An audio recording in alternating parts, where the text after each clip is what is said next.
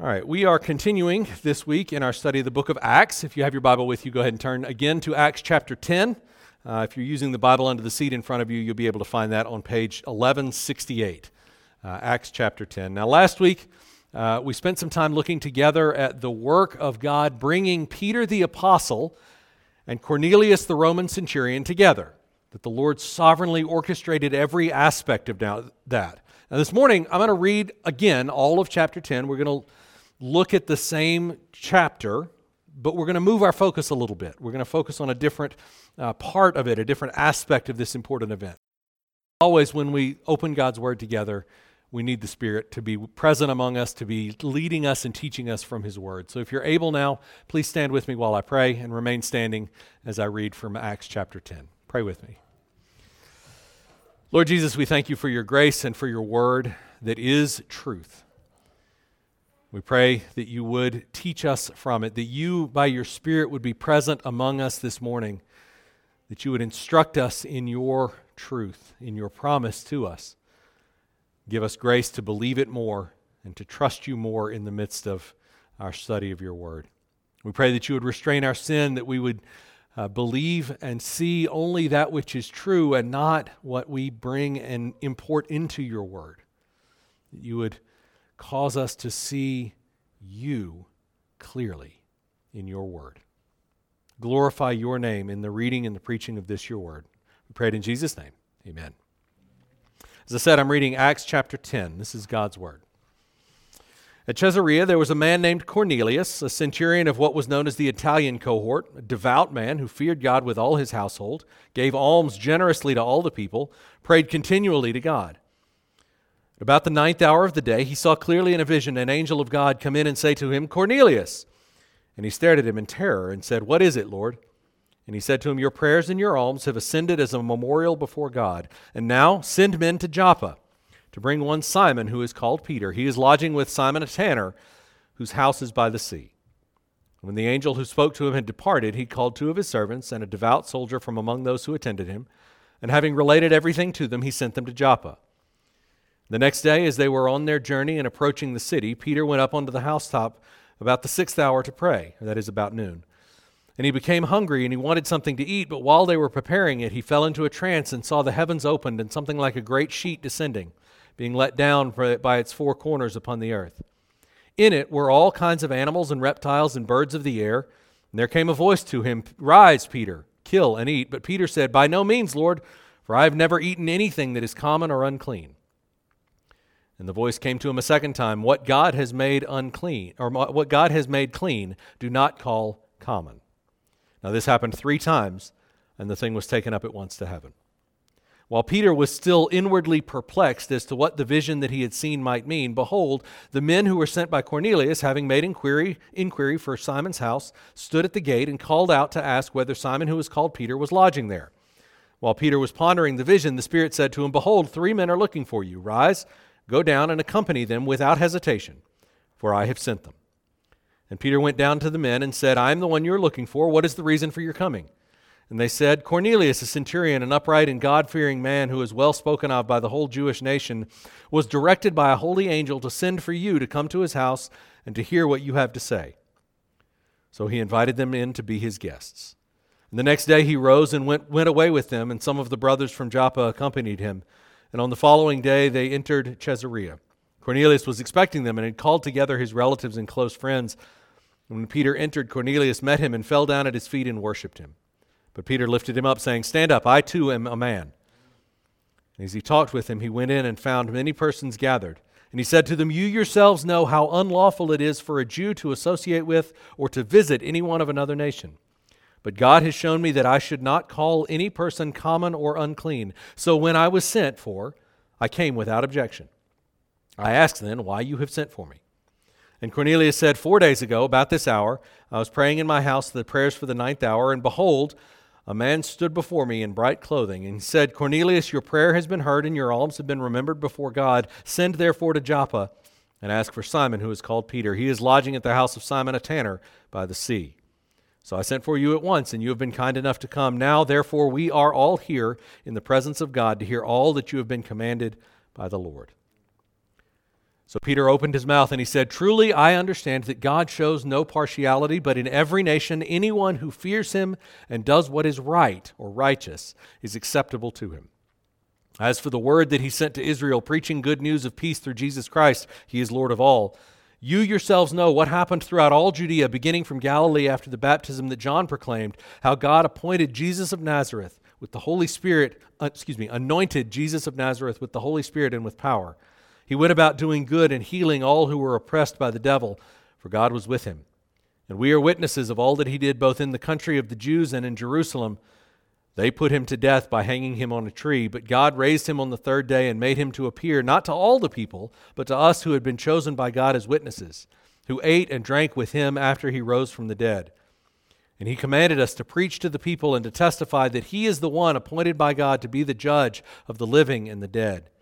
To him all the prophets bear witness that everyone who believes in him receives forgiveness of sins through his name." While Peter was still saying these things, the Holy Spirit fell on all who heard the word, and the believers from among the circumcised who had come with Peter were amazed because the gift of the Holy Spirit was poured out even on the Gentiles. For they were hearing them speaking in tongues and extolling God. And then Peter declared, "Can anyone now withhold water for baptizing this people who have received the Holy Spirit just as we have?" And he commanded them to be baptized in the name of Jesus Christ. And then they asked him to remain with them for some days. This is the word of the Lord. The grass withers, the flowers fade, but the word of our God stands forever. Amen. Be seated. Speaking truth to power. Have you heard that phrase?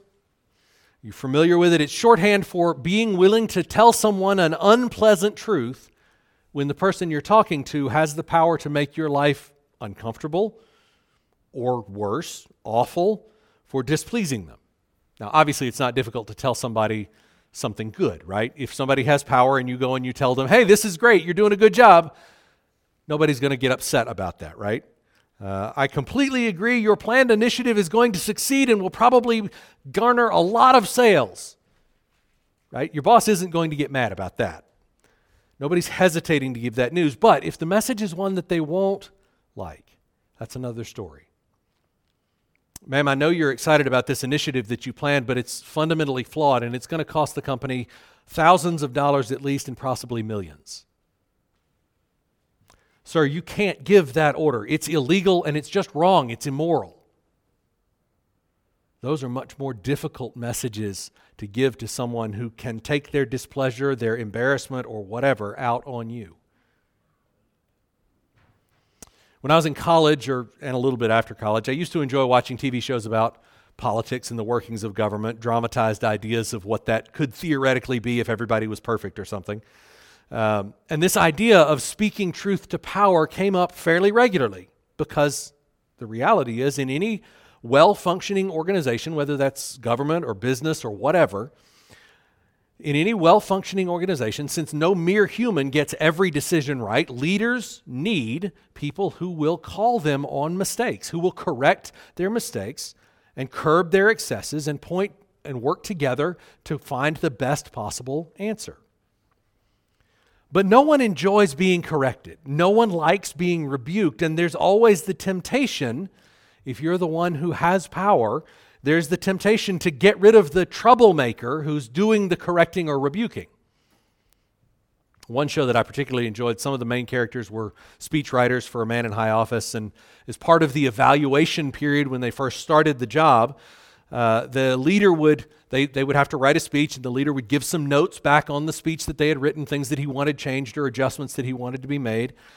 But he would mix in some bad ideas, some ideas that were wrong, to see how they would respond. In the show, it was a test and it was training all in one. Would the new writer catch the bad note at all? Would he even see that there was a problem with it? And if he did, would he challenge?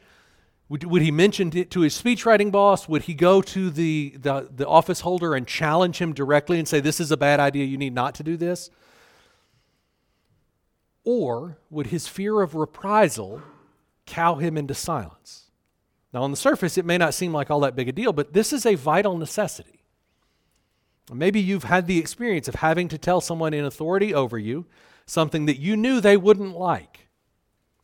If so, you will know the churning stress that you feel as you anticipate the conversation, as you wonder whether they will receive it well or whether they will retaliate, strike back at you. Interestingly, that feeling is pretty much exactly the same thing that many of us, maybe even most of us, feel when we consider sharing our faith. We don't live in Iran or China where the government can and will come and arrest you or worse for proclaiming Christ. We don't even live someplace like India where officially, technically, the legal standard is tolerance of all religions, but the culture will not tolerate Christianity. He's adamantly and even violently against any form of faith in Christ. For us, except in really, truly unusual circumstances, the worst that we face is people just kind of not liking us much, thinking that we are weird or foolish or annoying or all three together. But y'all, that's enough for most of us to be really uncomfortable with, hesitant to tell people about Jesus, to speak the truth of Christ to those who have the power to reject us. We want to be liked. We want to be valued. We want to be respected. We want to be part of the in crowd. And we fear that talking about Jesus and our faith in Him and calling people to repent will get us thrown out of the in crowd. As an aside, if any of this feels at all familiar to you, this month the librarians have recommended the book When People Are Big and God is Small by Ed Welch. Let me put my hearty amen on that recommendation. It is a phenomenal book. It helps us to walk through how to recognize the temptation of valuing other people's opinion above God's opinion, of thinking less of what God thinks of us than we do of what our coworkers or our neighbors or our friends will think of us.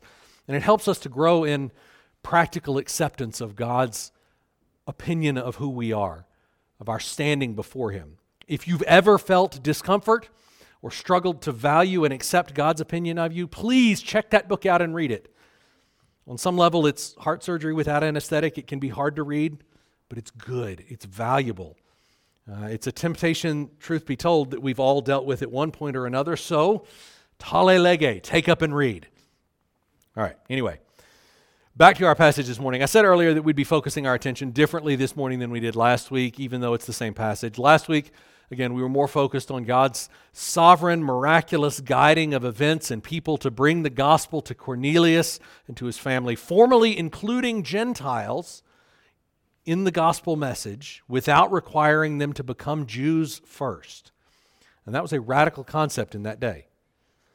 In every instance of salvation coming to a person or to a people, God acts first and we respond. This is the pattern throughout Scripture, throughout history. When someone comes to trust in the Lord, it is because the Lord acted first in their life. The Lord initiated with that person first. So last week we looked at God's sovereign ordering of all of the things to bring Peter to a place where he could assimilate the idea of Gentiles being accepted on equal footing with the Jews and even serve as the means that God would use to bring that message and proclaim it to the Gentiles. The Lord sends an angel to Cornelius to tell him to send for Peter and gives Peter a vision and some explanation with their direct audible voice. Here's the thing. Couldn't God have skipped some of those steps? Couldn't He have done this a little bit more efficiently? I mean, couldn't the angel just have declared the gospel straight to Cornelius without having to send for Peter and wait 4 days for him to come? I mean, there's got to be a more efficient way to do this, right? Of course He could have, obviously. So we have to ask, if God chose to do this instead of what would have been much more efficient, what is it that the Lord is doing here? Why did God choose this method rather than something that was more efficient to get the message to Cornelius and the Gentiles? I think we have to recognize that God is doing something more than one thing here, working in the lives of all of His people, not just trying to get the message to Cornelius as efficiently and quickly as possible. What else is going on? Looked at it that way, I think we have to recognize that Peter's message, starting in verse 34, carries even more weight than we might otherwise think. And I think let's look at three aspects here. First, we're going to see the offense of the gospel message, then the beauty of the gospel message, and finally the foundation of the gospel message. So the offense, the beauty and the foundation of the gospel message. First, the offense. So as I usually do this week, I went looking for illustrations as I was thinking about this sermon, stories, connections that I could make that might help explain some of the ideas here. And almost every story that I came across that somebody had tagged as connected to this passage was about racism. And you can probably understand why. The Jews and the Gentiles, different races, if I can use an anachronistic modern term applied then, different races who actively excluded each other from all sorts of things are shown in this passage to be equal in God's sight. That's a message that has resonance in our day and our time, our age. It's not unimportant, especially in our modern context. There's a beauty in these historical examples that I was reading of people who'd experienced horrible racism or who had perpetrated horrible racism, reconciling with each other, forgiving or repenting as appropriate, and moving forward as one people in Christ on equal footing. That is beautiful, and it's worth talking about the ways that the Lord is making one covenant people for himself out of every tribe and tongue and nation. As a Christian, our primary identity, your primary identity is not black or white or whatever. It is not American or Palestinian or Chinese or whatever. It is not Michigan or Ohio State. It's fine to be aware of those things. But our primary identity, our primary defining feature, always and only, is child of the King. That's it. That's what defines you as a person. That's what your core identity is, Christian. Verse 34, God shows no partiality. That is, the Lord doesn't like Israelites better than Palestinians or vice versa. God shows no partiality, but in every nation, anyone who fears him and does what is right is acceptable to him. Great. That'll preach. Let's go. The problem is that isn't the central point of the passage. Don't hear what I'm not saying. Racial reconciliation is good and valid, and we should work to dig out whatever latent racial bias there might be in our hearts. But the point of the passage is not fix racism. Verse 35 is not good news. Oh, it's better news than God likes these people and not those people. So if you're one of those people, well, sorry, hombre, you're just up a creek. Look at what the message of verse 35 actually is. Fear the Lord and do what is righteous, and then the Lord will find you acceptable. As long as you don't think too much about it, that sounds good, right? Sounds like good news. It is not. It is terrible news. And it is ultimately deeply offensive for most of us. As an aside, when we're sharing the gospel, when we're thinking about sharing the gospel, and we consider this offensiveness, there are two basic temptations that we face. Which one you're more drawn to is, I suspect, more a feature of personality than anything else, but there are these two basic temptations. The first, we see this offense of the gospel and we minimize it. We don't want people to be offended and therefore reject Christ, and so we minimize the offense as much as possible, make it as easy as possible for people to come to faith, so that the offense doesn't drive them away. We minimize it, make it as small as possible or even smaller, so that they'll love Christ. Now, on the one hand, it is appropriate for me to consider how to share the gospel so that I am not offensive. However, there is an irreducible offense inherent in the gospel message. It cannot be done away with without doing away with the message itself. Without removing the hope of the gospel, you can't remove all of the offense. Our striving should not be to remove every offense, but to speak in such a way that the true offense of the gospel is made clear, as opposed to my offensive attitude, my offensive behavior, as opposed to maybe a cultural way of explaining it that is offensive to someone not from that culture. That's one temptation. The other temptation is the opposite end, to maximize the offense, to think the gospel presents an offense, so I'm going to be as offensive as possible while presenting it. And if people are offended, they're offended at Christ. And then when people get offended, we think, well, they're offended at Christ, not they're offended because I'm being a jerk. Some, maybe most, will stumble over the gospel's offense when it's clearly and rightly proclaimed. But brothers and sisters, as we proclaim the gospel, let let those whom we're talking to, let them be offended by Christ's righteous standard, by His grace, and not by us while we try to represent Him. Let us clarify the offense so that they are offended by the right things and not by us. But why is this message so offensive? What is it about it that offends us? Here's the thing. In my mind, I'm a pretty good guy. And I'm guessing you probably think the same about yourself. I generally do what is right. I haven't robbed any banks. I haven't killed anybody. I help people around me when I can. I try to be a good neighbor. I give money to the needy.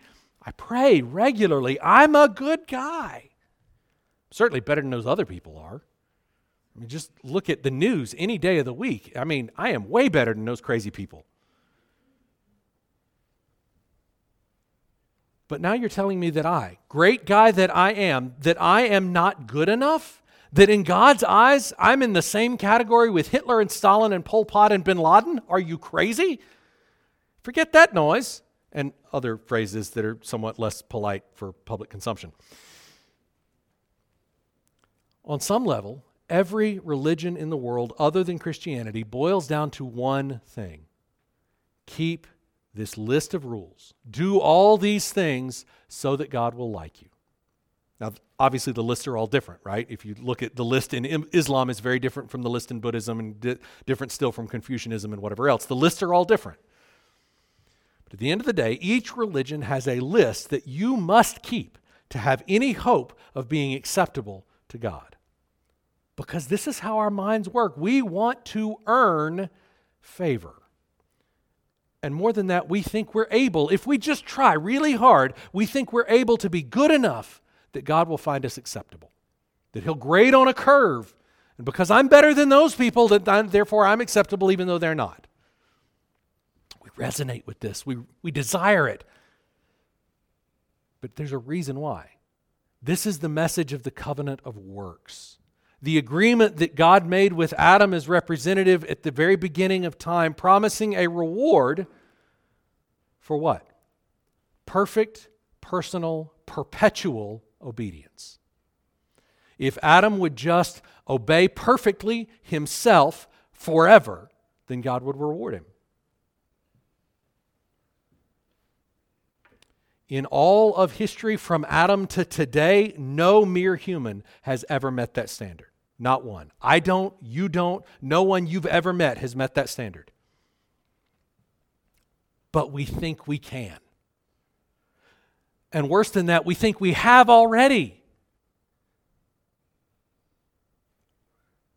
I don't know, we have this genetic memory of that agreement, and so we keep trying to make ourselves righteous by keeping lists of commands. And when we can't keep that list, it's too hard, and so we adjust the list so that I can actually keep it, but then it doesn't make us feel good, so we got to adjust it some more. It's this treadmill that we're just constantly round and round on.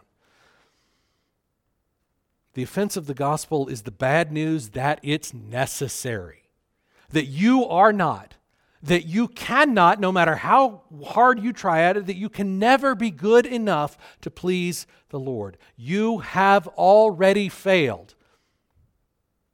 One strike and you're out, and you've already had your first strike. No matter how much better you are than the other people around you, you're not perfect. And that's the standard.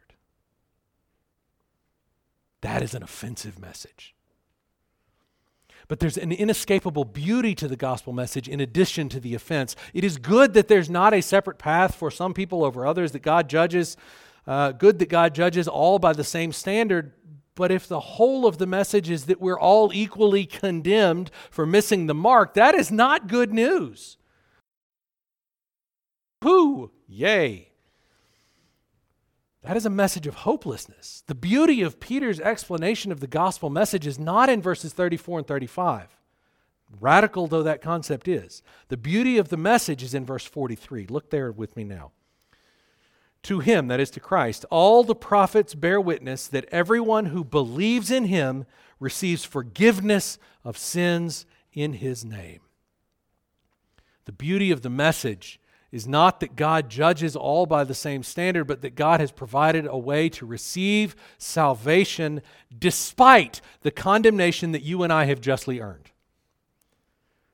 And he announced that message by the prophets hundreds of years before Jesus was born, before he came to accomplish it in time. And remember that when Scripture speaks of the prophets, it's not just talking about the books that we call prophecy. It goes all the way back. The books of Moses are considered, because Moses was considered a prophet, the books of Moses are considered prophecy.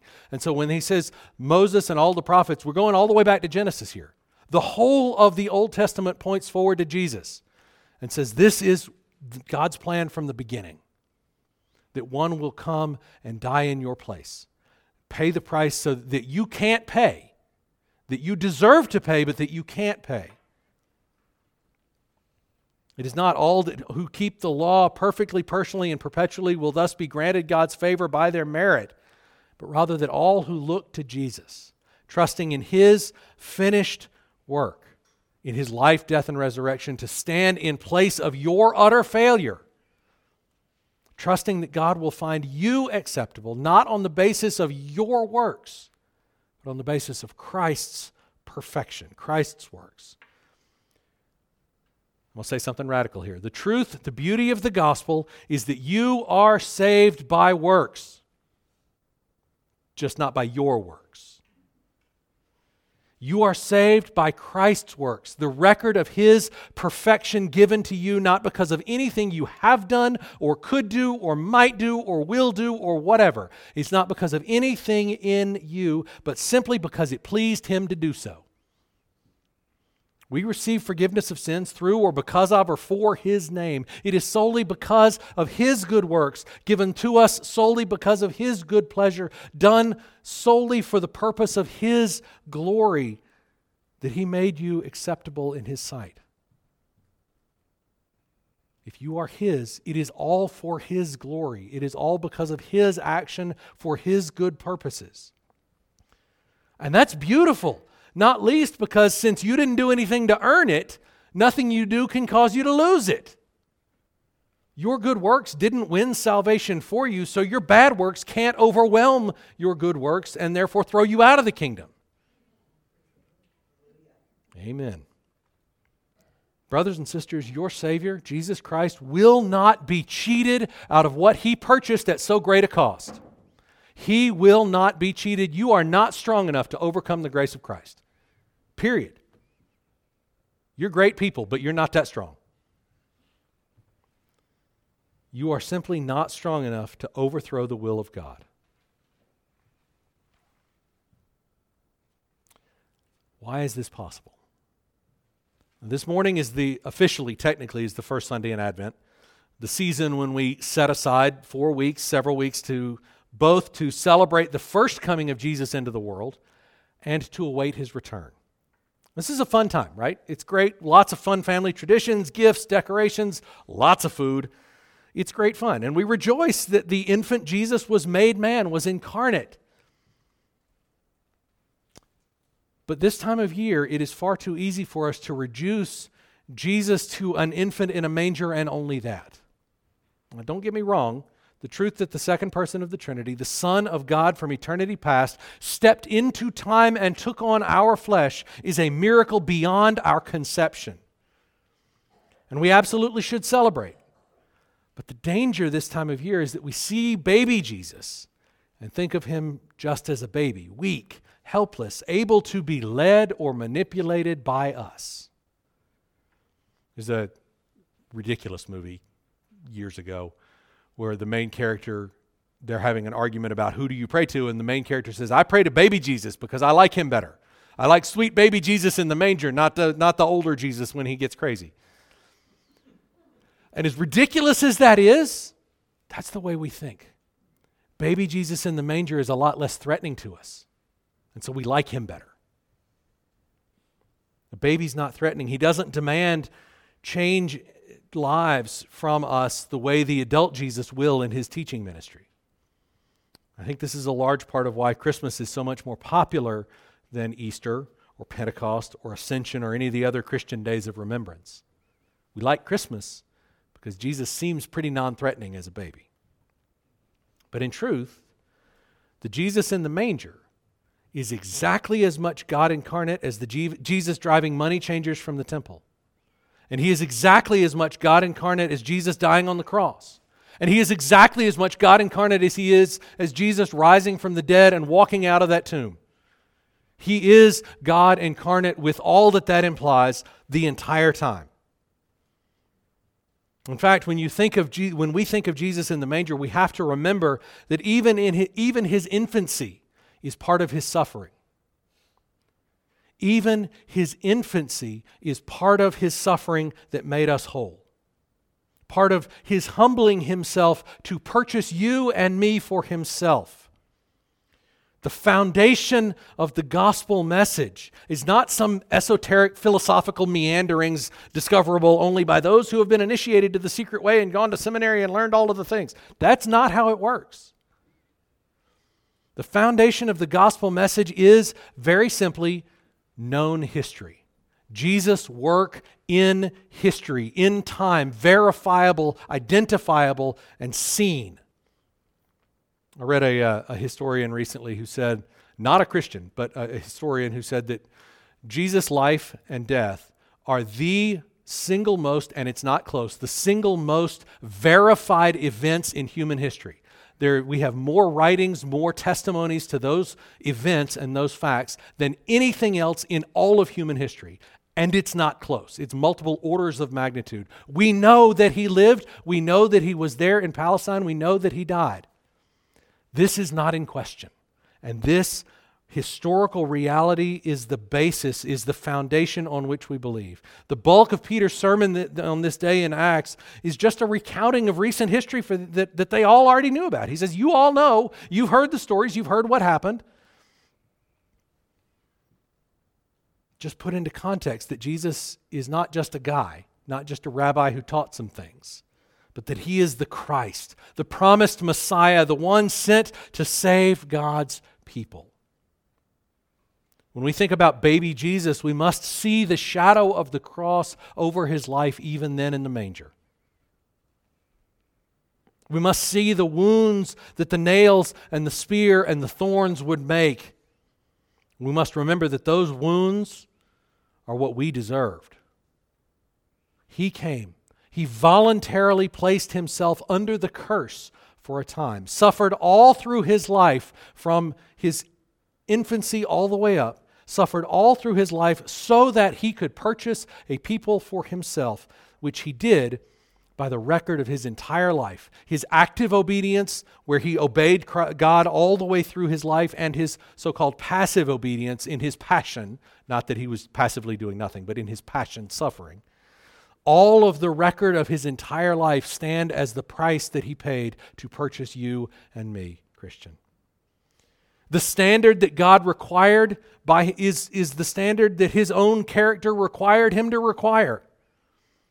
And it's the same for all, Jew or Gentile alike, perfect, personal, perpetual obedience. That's the standard. And no one, Jew or Gentile alike, meets that standard. But the good news of Christ's grace is that he paid the price for his people. He took on all our sin, all the suffering that we deserved. He took it on himself and he paid the price.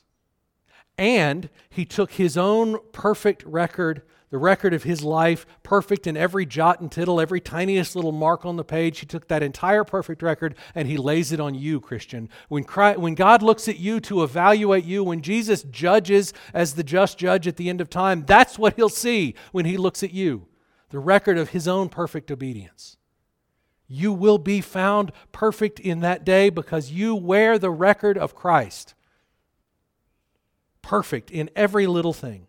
On the basis of his life and his death and his resurrection and his ascension and on, we have a sure and certain hope, the salvation of our souls. Therefore, let us worship him in his incarnation, knowing that it is the only thing possible, the only thing necessary to save us. Child of God, he has done it all. Everything necessary for you to be saved, he has done. So rest in what he has finished. Rest in his accomplished grace for you. Amen. Let's pray. Lord Jesus, we thank you for that grace. We thank you that you stood in our place, that you lived a perfect life and died a death you didn't deserve, but we did. We pray, Lord, as we enter into this Advent season, a season of waiting for your return, let us celebrate what you have accomplished with your first coming. Let us rest in your finished work. Let us partake of your grace with whole hearts, that we might be made more and more in your image. Glorify yourself, Lord Jesus. We pray it in your name. Amen.